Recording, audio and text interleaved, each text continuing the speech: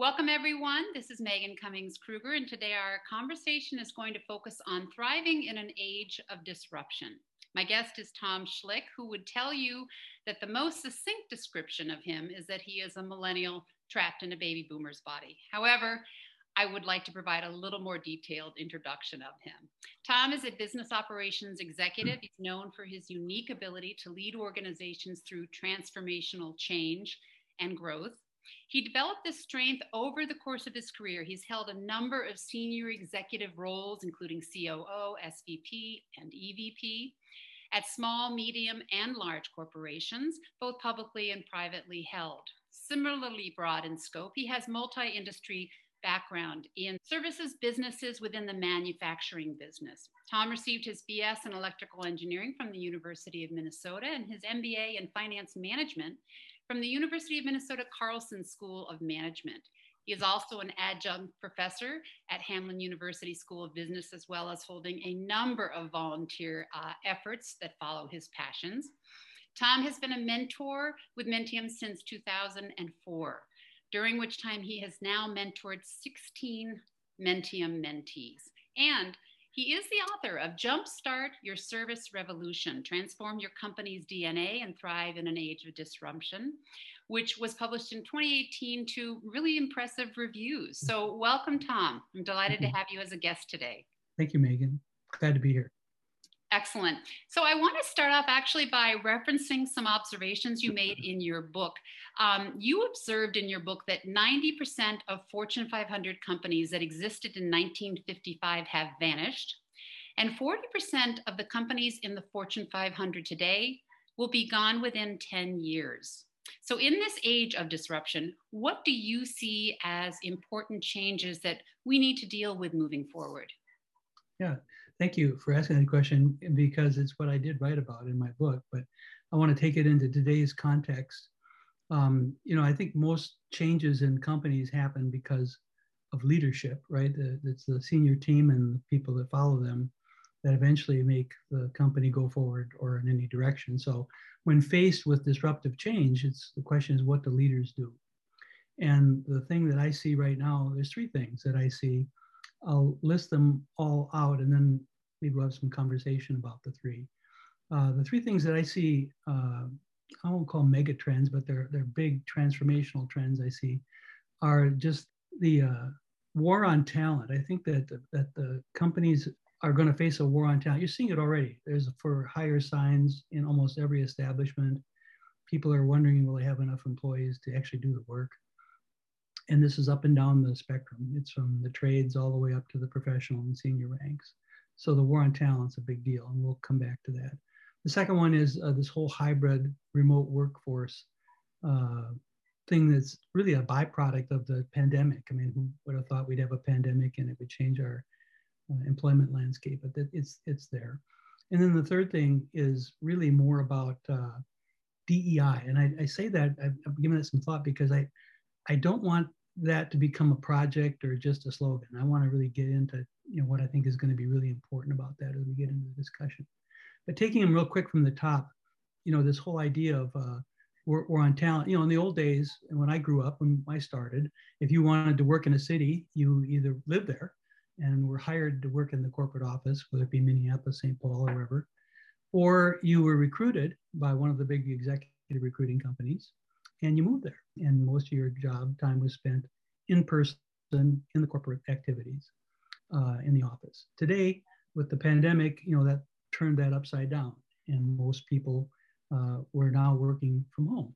And what this allowed is then a reality to strike where really people learned they could do work from anywhere.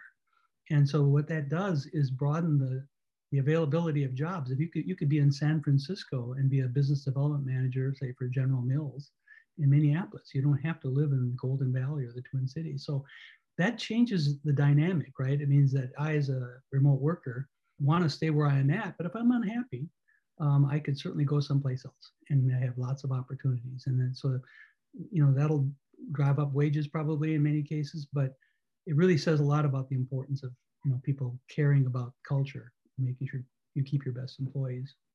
So I think that's a really important one. Well, absolutely. And if I can just follow up on that, Tom, Of course, it explains the war on talent, but also, it also speaks to the culture of engagement and connection on a virtual plane. What are your thoughts around that? Well, I think it's a reality. I've had to do that this whole year, as you probably have, being on Zoom. I've even taught all my classes on Zoom. So figuring out how to be their presence virtually is something that I've had to wrestle with. But I can tell you, for me, again, we'll get into some of the habits and things that I think are maybe really important as for leaders. But for me, when I'm teaching, for an example, I really declare the Zoom virtual world that we're in right now kind of a judgment-free zone. I prefer you have your video on and that you participate, but nothing's mandatory. And I respect where people are coming from. I would open every one of my classes necessarily with a poll, basically asking what's their energy level, where are they? Keep in mind, these are people that are full-time employees. They worked all day, and now they're attending a graduate class that I'm teaching at night from 5:45 to 9:45 p.m. So most of my responses were energy level of okay and below, not okay and really high. So I've had to really be sensitive to that. And so we would take, I would say, look, if kids come in, if dogs come in, if there's barking, I mean, mute yourself and take care of your business. Where I think in the real world, in person, if you were in an office setting and there's this disruption, dogs barking, people making a lot of noise, you'd get people to say, no, that's not what we do here. Keep quiet, be calm, go someplace else. It would be a much different environment. But in our virtual world, we've had to create a much more accepting and judgment-free environment. Absolutely. And so that kind of dovetails nicely into this hybrid world. And it also speaks to what I know is one of your real intentional areas of focus throughout your career, and that is around listening and also asking questions. I was thinking of that even when you talked about the poll question at the very beginning with your classes. You are opening that conversation up just by asking that question. So how have you found or do you have a story to share around how listening, asking questions, what has been working for you in this age of disruption? Yeah. So I guess maybe the best way to say is actually there's one that comes to mind that I think is pretty relevant. It's an example from my early career when I was an employee at actually a manager at a local company a long time ago. And I remember that I could consider him a mentor, was my boss, my first boss. And he was your classic workaholic. I mean, he was a hard charger, driven, intense, smart. He was also a chain smoker. I know it's hard to believe if you digress a second, but the people actually smoked, and they not just cigarettes, but cigars in conference rooms. And I would come home smelling like a smokestack. My wife thought, "Don't change your shirt or do something." But I digress. He was very busy. And I remember when in his office, he'd work long days, big stacks of paper on his desk, intense. And remember, there's no computers there. Then he was left-handed. He was writing on his tablets, very intent, doing all this stuff. And I felt awkward going in to interrupt him, because this guy's really busy. And I was embarrassed. I thought he's going to say, well, that's something you should know, or you should figure that out yourself. But I ventured in anyway. And I will tell you something truly amazing happened. It sticks with me today, and it kind of answers your question. His intensity level dropped immediately. He stood up. He walked around his desk to the table in his office and asked me to join him. And we sat down there together. And he looked me right in the eye and just listened to what I had to ask. And I knew he was listening because I didn't see any of those metaphorical word clouds above his head, where you've had this experience where you're talking to people and you can see they're thinking of their answer instead of just listening to understand. He was listening to understand. He asked me a lot of questions, which was really great because as I answered them, I came full circle to really solve my own problem and answer my own question, of which then he smiled and said, I wholeheartedly agree. And so I learned a lesson there that I've taken with me my whole life.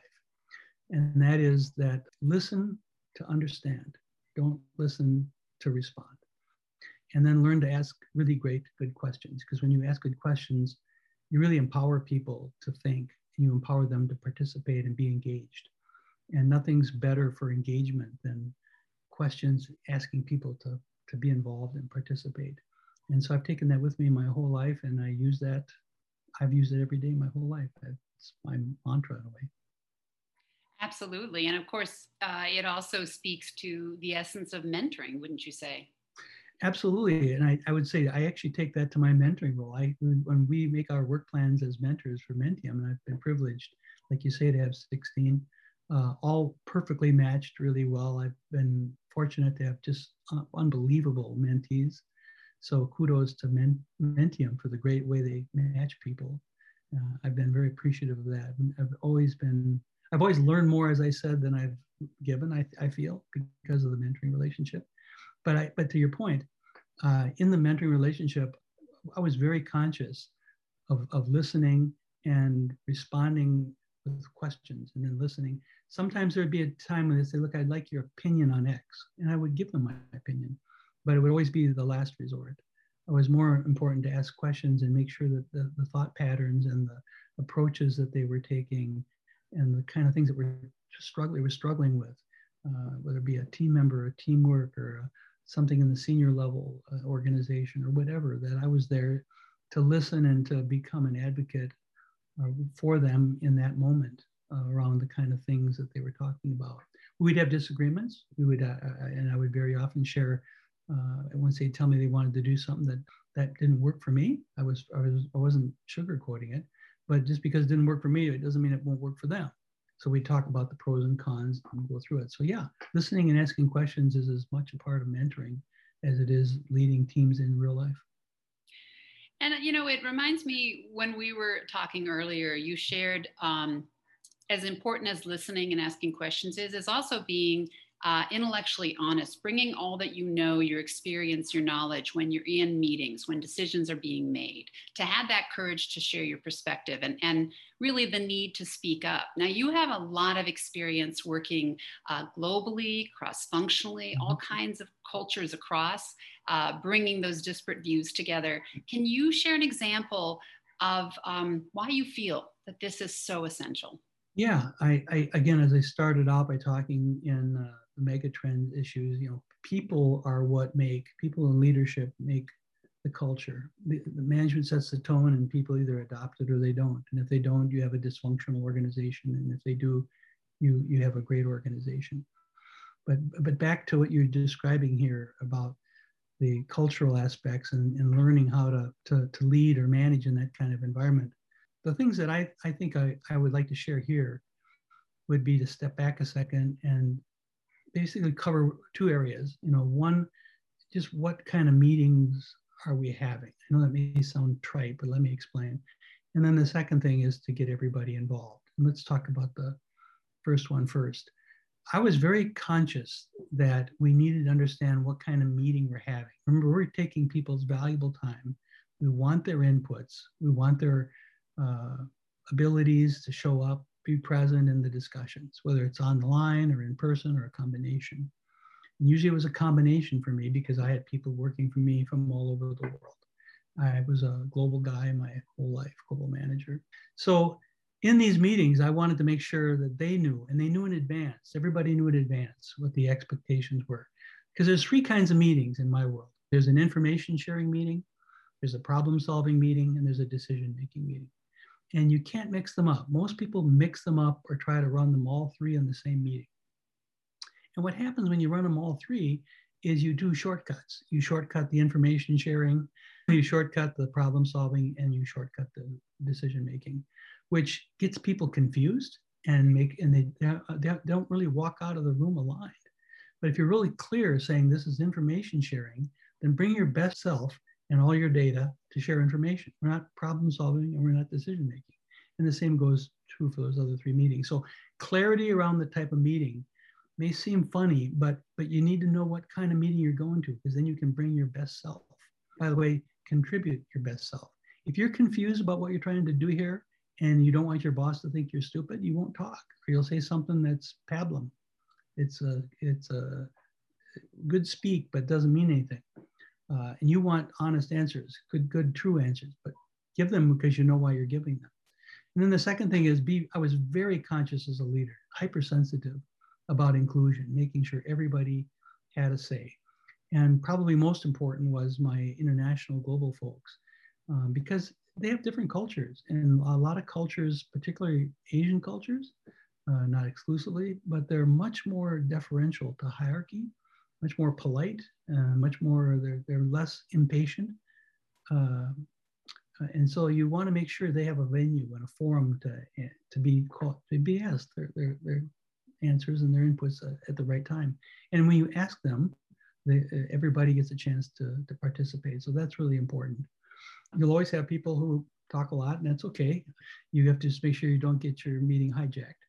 But the other important thing is the dissenters. We talked about the intellectual honesty here. In every meeting, you're going to find, if you open up and set the right tone, someone who disagrees, someone who's got a different idea, and you really want that. You want to encourage that. That's a golden nugget. And too often it's stamped out because the leader of the meeting, because you don't know what kind of meeting it is, the person shouts it out and then they get kind of shut down, or they're just told that's stupid, or people look at them funny and then they just don't answer anymore. And that's really a tragedy, because there's something there. So as the leader, you have to protect that. You have to have a safe zone for people to speak up like that. That's really, really important. And then the last thing I think I'll say on this, which is really important, is I, as the leader, would go last. Whenever we're talking, whenever we're sharing information, problem solving, or decision making, I would go last. And I would tell people, my opinion is just that, it's an opinion. I'm not here to tell you what the answer is. Because if I spoke first and said, I think we should do X, then what happens is the dynamic in the meeting is most people say, well, if that's what the boss wants, and that's what we ought to go do. Why are we here wasting our time? And that's not what I want. I want this dissent and this dialogue, because what happens when you do it right, you know what kind of meeting it is, you got everybody engaged, you get ideas building on each other, and then you're really cooking with gas, right? Because everything's being building on each other. And then so you actually arrive at a better amount of information that's more correct. You arrive at much better problem definitions and solving and better decisions. And what I found, and I found this out true in my life, and I've seen studies throughout my career that prove that teams provide 20 to 30% better answers than managers alone. So think about that for a second. If you could get a 20 to 30% improvement in the information you have, the problems you define and solve, and the decisions you make, would you take that or not? And most people would say, heck yes. Well, the answer is follow what I've just described, and then you'll get there. Absolutely. And that segues really nicely into my next question, because that habit you have of going last to ensure that it is a functional team, that everyone is contributing. What other habits come to your mind that you feel have really contributed to your success? Well, failure. I've learned a lot. I wasn't always a good manager. Honestly, when I first became a manager, and I really wanted to be a people manager, but I suffered. And I think I did this. I had a Mentium VOE podcast I was on a while back. I suffered from that same anxious perfectionism and need to achieve that a lot of leaders have. And when you have that, what it does, and I explained it during that VOE meeting, was it just kind of suffocates and gives you a blind spot to your to what you're doing in people management. You don't even know what you don't know. It just blinds you. And so you really have to be a lifelong learner and practice different techniques to get better. And if you get better, you earn the right to become a better manager. And if you do it really right, then you earn the right to become a better leader. And that's what I really wanted to be, was a leader, not just a manager. So as a leader, I adopted 3 what I call critical habits, I guess, that I, again, use today. I've used them many, many years now, and I think they're very appropriate today. And they won't surprise you. They're pretty simple. First is again, this active listening with a view to understand, not to respond. And you can tell, I'll tell you a powerful, I won't say trick, but thing I would use. When people would get done talking and I'm intently listening, I would feed back. I would say, let me rephrase what I thought you said. And I would say it back. And invariably, people would say, that's exactly, you heard me, that's exactly what I mean. Sometimes I didn't. They said, no, you didn't. And I caught myself not listening well, and I'd have to redo it. But most of the time, by paraphrasing back, people would validate what I was validating what they said. Try that with somebody when you see that word cloud, and you'll find when they paraphrase it back, they miss half the stuff. So again, listening with a goal of understanding only, not responding. The second one really is a big one for me, that I think is as important today as it was back when I was leading teams, and that is to ensure clarity. Clarity is a gift, making sure people understand what the direction, what the goals, what the missions are. And what I found amazing is how often in an organization that has all this written down, has town halls, goes through all the discussions, has meetings, has team meetings, has one-on-one, step-level meetings, people still are not aligned. They're confused about what the direction is. And what I think happens is you see managers in meetings go, well, okay, we all agree that we're going to be going and doing this thing, right? And everybody goes around the room and says, yes, yes, yes, yes, yes. Nobody dissents because nobody's clear. And so by asking people, what I would do again, I remember I always went last, but in this kind of meeting, if we're going to set direction, going last allows you to get other people to paraphrase what we all agreed was this direction, say. And every person would then say it. I'd make them sort of paraphrase what we all had discussed. I wouldn't leave with silence. I didn't assume silence meant we all agreed. Silence meant it was time for me to ask my question, which is paraphrase what we just talked about. And if I had eight people in a room or on the phone or on the globe, they would all say what they thought they heard or what they thought the team had decided. And invariably, we'd have almost in every case, somebody saying, well, that's not exactly what I heard. I heard that we also included this, or that we also didn't include that. And everybody go, yeah, that's right, that's right. And by the time we were done, I would say, is everybody now clear on what we're going to do or what we've decided or the next step, or whatever it might be? And then they had it. Because I ensured clarity. I didn't walk out of that room assuming clarity because nobody asked any questions. So that's a really important second one. And then the third one is no surprise. Continue to ask good questions. Good questions, to me, when you ask good questions of people, it shows you value them. You think they're important. And when people feel valued and important because you care about their opinion, you ask them questions, engagement goes way up. And I can tell you in today's world, especially with this hybrid workforce, people want to work in an organization where the people are engaged and where they can find meaning, dignity, community. All those things are important. And if they don't find it, they're going to leave because there's so much choice today with this talent for a war on talent. And you don't want your best people leaving. True. And spoken a little like a millennial, I might add. Well, it's because I was like that millennial trapped in the day. I've always wanted to make a difference. And honestly, I tell people, I'm not a maintainer. Either start things up, I turn things around, or I grow them. That's been my whole career. And when I got into a role where I felt like I was just managing, plateaued, so to speak, I would get eager. And you know how the world works.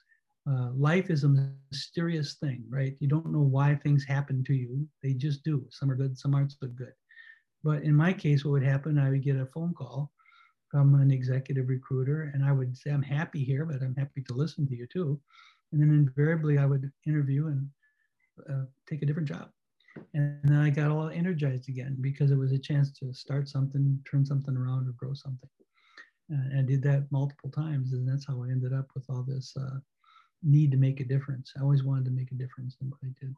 So as you consider, when you look back, what would be your advice to up and coming leaders? In other words, what are those takeaways you would share that we haven't touched on yet, both as a mentor and a leader and a learner, and in particular in these disruptive times? Well, I think, we've covered it a fair amount, but I think the number one is to be inclusive. Today, having an inclusive organization is really, really important. We didn't really touch much on DEI, but that's all about inclusion, right? So it's including everybody's voice, being not being tone deaf to the social issues that we have to deal with in this country, and then socially and in our organizations. Nobody wants to have corporate slogans or things that are really important be a project, They want things like that to be a way of life. So really be inclusive so that we accommodate everybody. And it sounds corny, but it's the truth. Everybody is valued. Everybody has a voice. Yes, we'll make a decision. Not everybody will agree with the decision. But if everybody's had a voice in it, everybody's heard the dissent, everybody's been involved, then you'll make the best decision. Remember, as I said earlier, by including everybody and following some of the techniques and tactics I've talked about, you'll make a 10 or 20 to 30% better decision. And I'll take that in Vegas any day of taking the odds. So inclusion is just really huge. And we touched a little bit on it, but not a lot. So I want to make sure that that's one that we do. And again, inclusion, again, is a big engagement factor. It takes engagement to the roof when people are engaged, when they feel like they're included. And that's why I say to people, what's the downside to including people? What's the downside to getting people's opinions? And what's the downside to actually showing that you really care about what they think, and that you actually will get off your desk if you are still in a real setting and go to your table, or if you're online, looking at them directly, listening, and then paraphrasing back what you heard. What's the downside to any of that? And the answer is there's none. There's no downside to being a good person, to being kind, to caring, to being inclusive. So that's one. I will say I do think that this listening thing is really a big deal, because I do think I found that a lot of people will just listen to respond and not listen to understand. And that's so important in today's world, especially when you're dealing with different cultures. You have to be open, and you have to seek out intentionally that openness and that understanding that you want to hear different voices. I'm very direct about it. I don't beat around the bush. I ask for dissenting opinions. I call out people who haven't spoken, and not in a how come you haven't spoken or point my finger with blame and shame. No, not that. It's an inviting call out. I value you as a person. You're an important member of our team. We haven't heard from you yet, and we really would like to hear your thoughts on this important issue. That's an inviting kind of way to do things, and I think that's really important. So by involving everybody and making sure they're included, that's important. I talked about asking questions, and I'll just maybe go a little bit more deeper on that. It isn't just asking questions, but it's making sure you're not asking leading questions. I mean, I can ask a question. Well, I'll make up something. I'll pick on you, Megan. I'll say, wouldn't you really like to have vanilla ice cream for dessert tonight, Megan? I mean, that's a leading question, right? I'm sort of telling you what I think you should have for dessert. I'm giving you a recommendation. I'm hinting, right? Mm-hmm. Probably a better question might be, what choice of desserts would fit into your nutritional program that you'd like to consider? That's a different question. You may come back and say vanilla ice cream is all I eat. That'd be great, bingo. But the point is, I've asked you an open-ended question. I've asked you a question with an intent to understand, not a leading question. And listen to the questions people ask.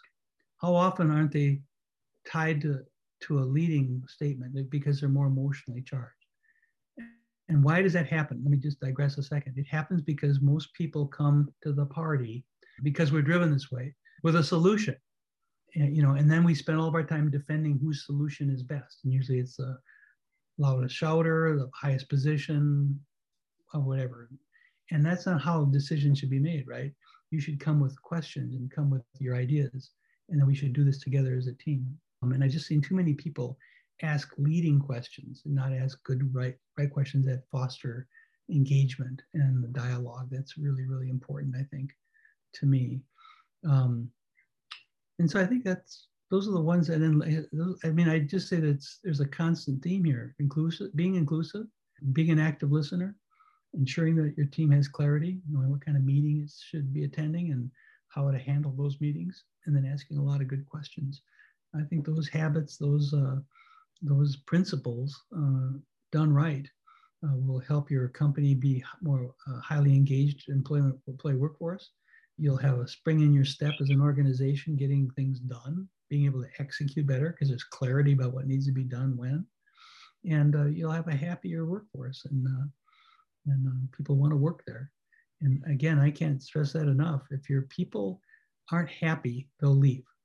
And, as I've said before, 4 million people left the workforce in April alone. They weren't just recruited out by the talent war. They left the workforce, 4 million people. Think about that. Let that sink in, 4 million. So these are people who now have decided that they're going to take their future into their own hands, and they're going to declare the kind of life they want to live. And you want your company, your organization, your team members, you want those people on your team. You don't want them checked out. So you have to create this environment, this inclusion, this listening, this clarity of purpose, this asking good questions so people can make a difference. Those are all the things that are really critical in this, not only this age of disruption, but for organizations to thrive as we go forward. Absolutely. Absolutely. Coming down to the humanness. And you've shared so much wonderful content. I don't know if it's fair to ask this final question because it seems limiting, but I do always like to ask our speakers, do you have a favorite quote or saying? I have many, but there's one that I honestly, truly do use, I would say most of the time. It's my go-to saying. And again, I'll tell you what it is, but I want to let you know, I adopted this because it weaves through everything that I've really talked about as a leader. It brings consistency and maybe to me a little bit of reality to the things I believe in. And so the saying that I use, and I say this whenever I enter a meeting, whenever I enter a new engagement, whenever I meet new people, whenever I'm in a situation that's maybe I'm not totally comfortable with, what I say to myself is seek to understand before being understood. Because I see a lot of people who will say, but you don't understand. I mean, but I want to tell you what I think. I mean, there's this human need to want to be heard. And I'm purposely saying, yes, I want to be heard too. But as the leader and as the person that's here at the table with you, I'm going to take the first step to understand. I want to understand, where are you coming from? What's important to you? What are your needs? What could I do different to help you? Understand that first, and then you can be understood. I didn't do that before because thank you for saying that. Now I'll change my approach or the kind of way I show up. But so seeking to understand before being understood is a real big, and it's easy to understand, and you can memorize it, and I use it all the time. Absolutely.